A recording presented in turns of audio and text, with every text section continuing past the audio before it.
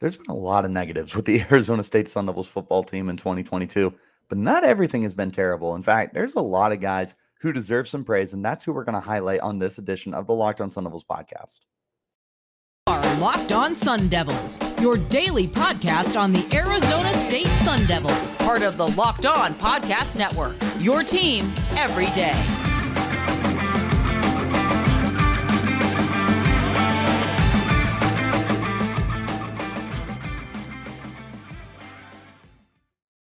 Hello and welcome to this edition of the Locked On Sun Devils podcast. My name is Richie Bradshaw. I am your guide for everything Arizona State Sun Devils. Thank you all so much, as always, for making us your first listen of the day. The podcast is free and available on all platforms, including YouTube, if you want to check us out in that visual platform. But wherever you do your podcast, hit like and subscribe, and make sure you turn on those notifications so you get an update every time we post new content, which is Monday through Friday. In order to stay in touch with all that content, make sure that you're following me on Twitter. You can find me at RichieBrats36. You can find the podcast wire there as well at LO_Sun Devils. Follow both of those and stay in touch with everything going on with the Arizona State Sun Devils all the time. Let's go into today's conversation. What I want to take a look at is I've been very negative lately. And I mean, to a certain extent, I feel like I'm allowed to be negative with the state of the program and the 1-3 record and the fact that the rest of the season is not promising by any stretch of the imagination. But you know, it's not really fun to be negative Nancy. It's not fun to consistently be looking down on your own program. So what I wanted to do today is I wanted to give some appreciation to some of the Arizona State Sun Devil players who are playing better than the circumstance that is going through the team right now. So there's three guys that stand out to me the most, but there are going to be plenty of other guys that I highlight as we go through. So let's go ahead and start with the most obvious one, Xavier Valladay. X Valladay, whatever you want to call him, the X Factor. He's Mr. Do-It-All this year. He's been so good. And if he wasn't on this team, Arizona State would be in so much trouble right now. He truly has been a transcendent player for you. He has been everything you needed on the offensive side of the ball. You're finally starting to get him more incorporated into the passing game, which I'm excited about. He now has 7 catches on the year, 55 yards, so very healthy 7.9 yards of reception. You'll take that every day of the week that ends in Y and twice on Saturdays. But where he's doing his real damage is on the ground, where he's averaging 6.5 yards a carry. He's got almost 400 yards and 4 touchdowns on the year. He's been terrific. Truly, you can put him in the conversation for the Doak Walker Award this year, which is the award obviously given out to the best running back in the nation. He's up there. He really is. Like, I'm not saying he's the slam dunk winner. I'm not saying that he should finish in the top 3, but he's absolutely in that conversation right now. And he's someone that you need to monitor with the way he's been playing. Valladay is just so smooth the way that he plays the position. He just glides through holes. And it's so impressive to me. It just seems effortless the way that he just plays the position. He finds creases. He finds openings. He creates them sometimes when he needs to. Valladay has been a very, very special player for this offense. Again, if you take X Valladay off this team, I don't know how good the offense is. Like, you literally are running your team through X Valladay right now. Take him away. I do believe in Daniel Ngata. Don't get me wrong. So this is not Daniel Ngata slander whatsoever. Everyone knows I love Daniel Ngata. In fact, I'm here to tell you he needs more touches this year. The fact that he's only got 21 in 4 games, criminal. They need to get him more involved. He needs to be closer to 100 carries by the end of the year, because Valladay is easily going to get there. Valladay is 40 carries away. He could get that in the next 2 weeks. Ngata is very far away. They need to get him more involved. It's such a dynamic running back duo. But the point I was trying to make, if you take if you take Valladay out of this offense, there is a significant decrease in production, sustainability, and overall, like, just being able to threaten a defense. Because Valladay does everything for you. Literally everything. He catches, he runs, he scores. He's a good pass protector. He's a smart player. 5 tools for what you need out of the running back spot. you'd be in a really bad position if you didn't have him. And again, like, I'm a huge Daniel Ngata fan. I am more than of the belief that Ngata could have been a lead back this year. And I am, more than beyond impressed that he stayed at the program instead of transferring out when Valladay came in. He embraced the role of still being the number 2 back. I wish it was more of a 1A, 1B, but he's definitely more of the number 2 back for the team, but he's still productive. He's still great. I think he could be good in this role that Valladay has. But Valladay in this role has been excellent. He truly has just taken his game to the next level. I think that right now he is not coming back in 2023. He's going to go to the NFL draft and he's going to get drafted. Now, is it going to be a 3rd round pick like Rachaad White, or is it going to be a 7th round pick like Eno Benjamin? Is it going to be picked at all? I don't know. It's a lot of time left between now and April, but he is certainly building himself up a pretty impressive resume to where if he wanted to get drafted in the NFL, he is on the right track. The other thing that's so impressive about him, he's doing this with an offensive line that's really not that great. They admittedly are much better run blocking than they are pass blocking. Ladarius Henderson is a very, very, very good guard. And I want to throw some praise his way too real quick. Yeah, I'm going to detour just really quick to talk about Ladarius Henderson because I said I wanted to talk about more than just these 3 guys.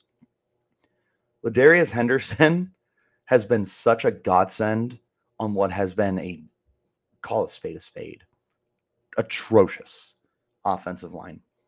They have consistently let Emory Jones down this year. He's only been sacked 9 times in 4 games, but remember that one of those games was against NAU, and the 2 games against Utah and Oklahoma State, I believe he was sacked 7 times between those 2 games.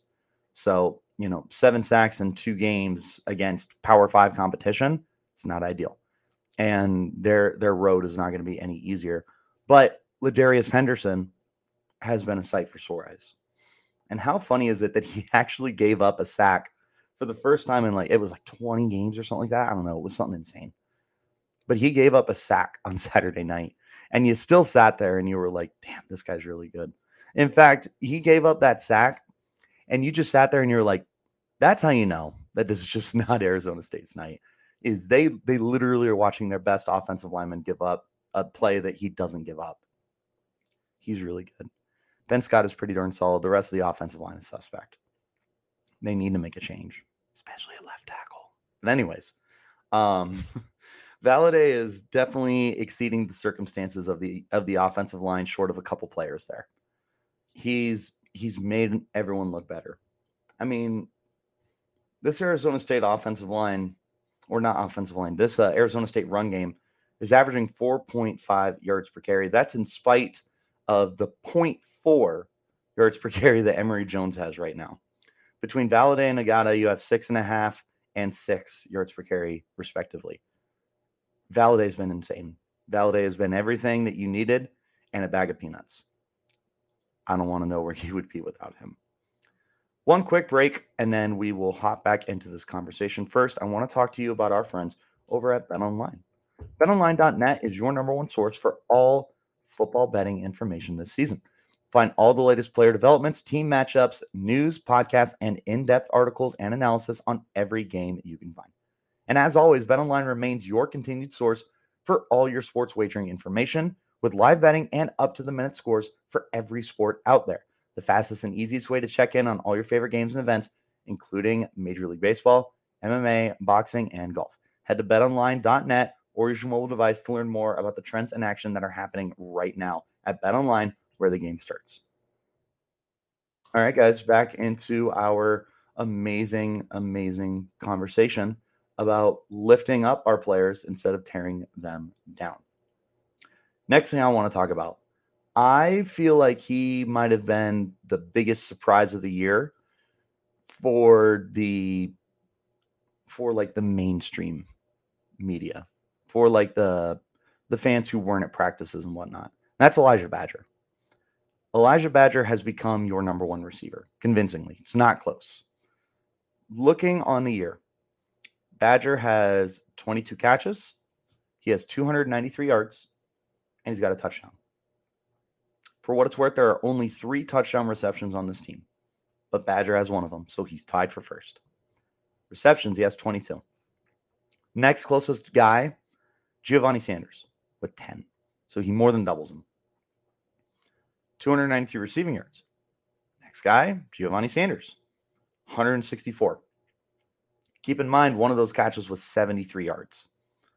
So you take that away, and I mean, he's got 9 catches for somewhere in the 90-yard range.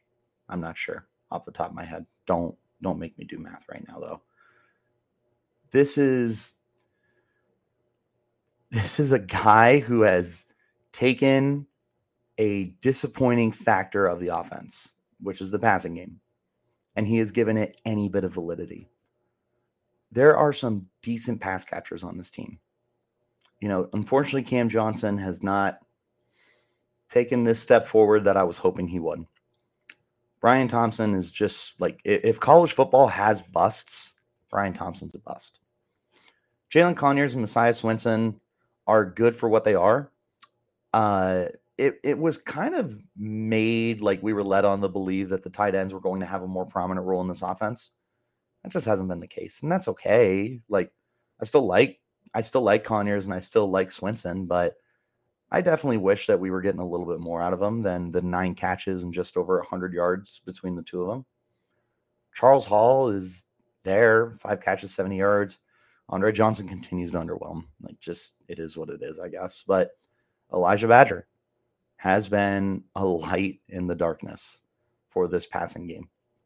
He brings the consistency that the rest of these guys just don't. He has proven to be a reliable set of hands, and him and Emery, for some reason, seem to have a really good connection with each other. I mean, think about it like this. Emery has completed 66 passes. 22 of them have gone to Badger. So Badger has 33% of the receptions that Emery Jones has completed this year. Emery also has 110 attempts. I can't see the targets right in front of me, but I would be willing to bet that he's got a pretty good amount. So this is a really reliable guy. And I mean, he's got a good build too, for what it's worth. He's 6'2", 190 pounds. He's a true sophomore, or he might be a redshirt sophomore. Regardless, he's a sophomore, so he'll be back next year. And that's huge.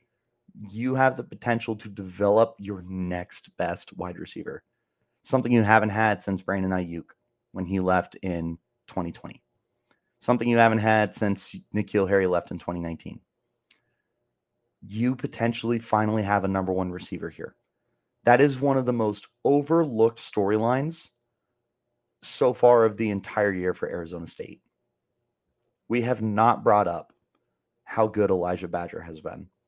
Part of that is because of how bad the team has been. I understand that.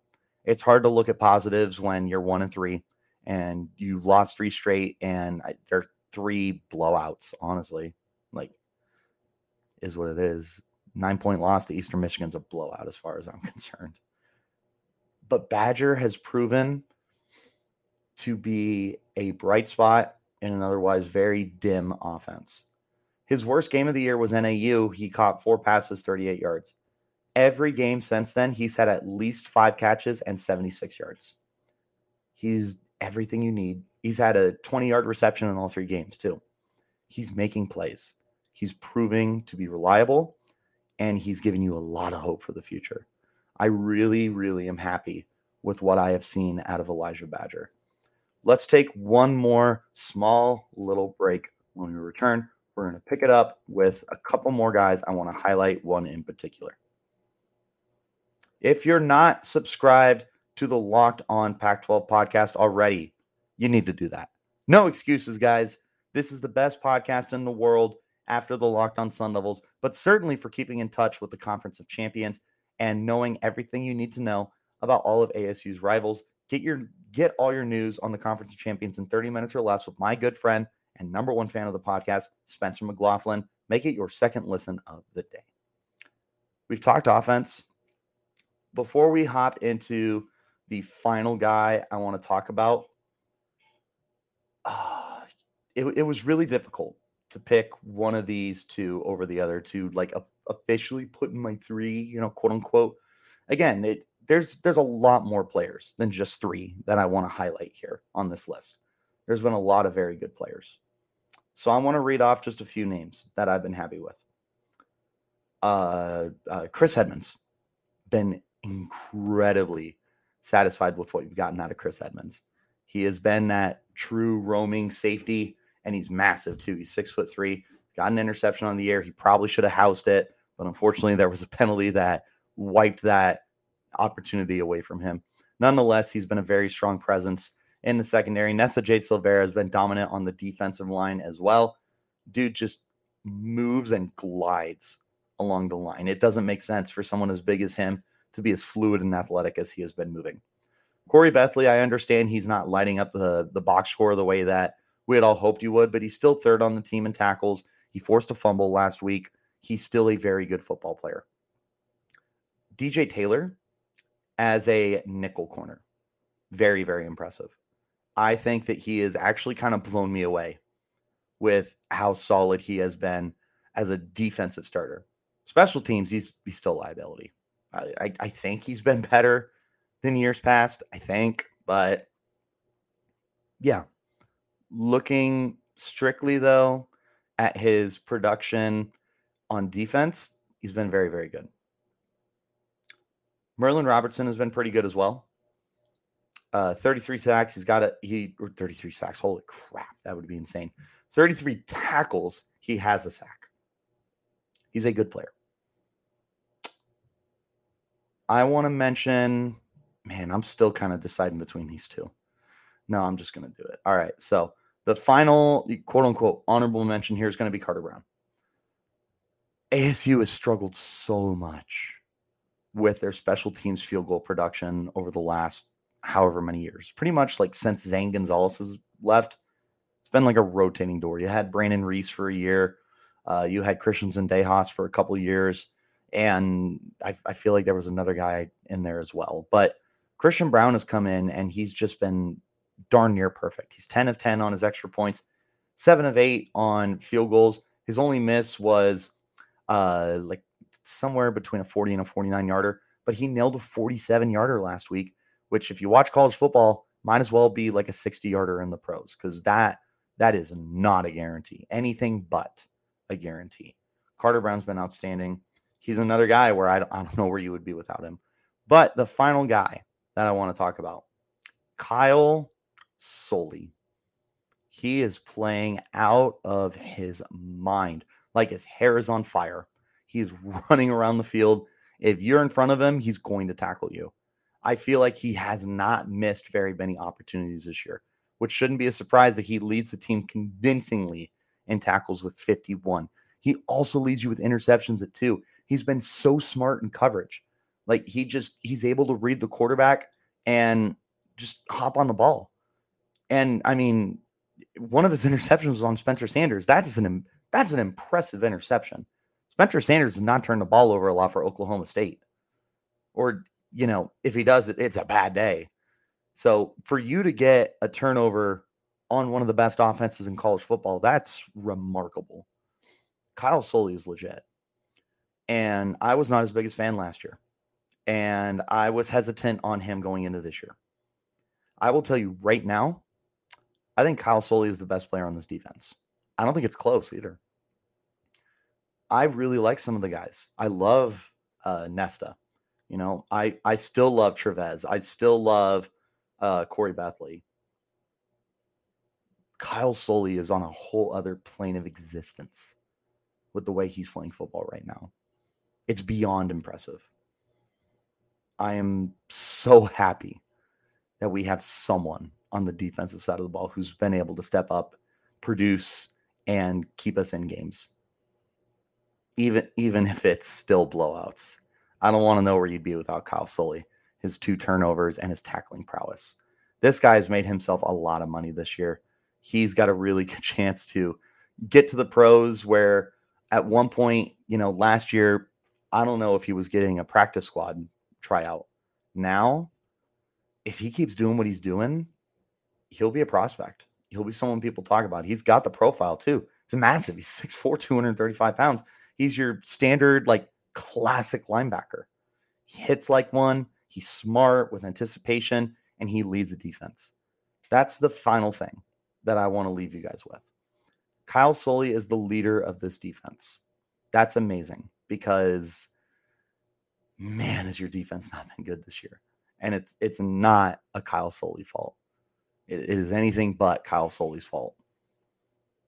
If you took Kyle Soelle off this defense, I don't even want to know how good or bad you'd be. I don't even know why I said good. I don't even want to know how bad you would be. So celebrate all those players, Arizona State fans. It's not all doom and gloom here in Tempe. There are still silver linings here. That's everything I got for you today on this edition of the Locked On Sun Devils podcast. Thank you guys so much.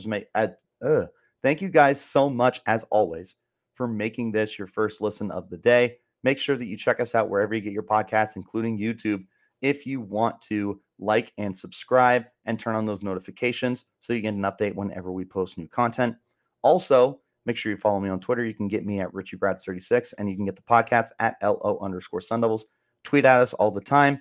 This is also your reminder that tomorrow's edition of the podcast will be the LOSD mailbag. So send in your questions, and I will answer them on tomorrow's edition of the podcast. So until next time, you keep it locked right here on Locked On Sun Devils.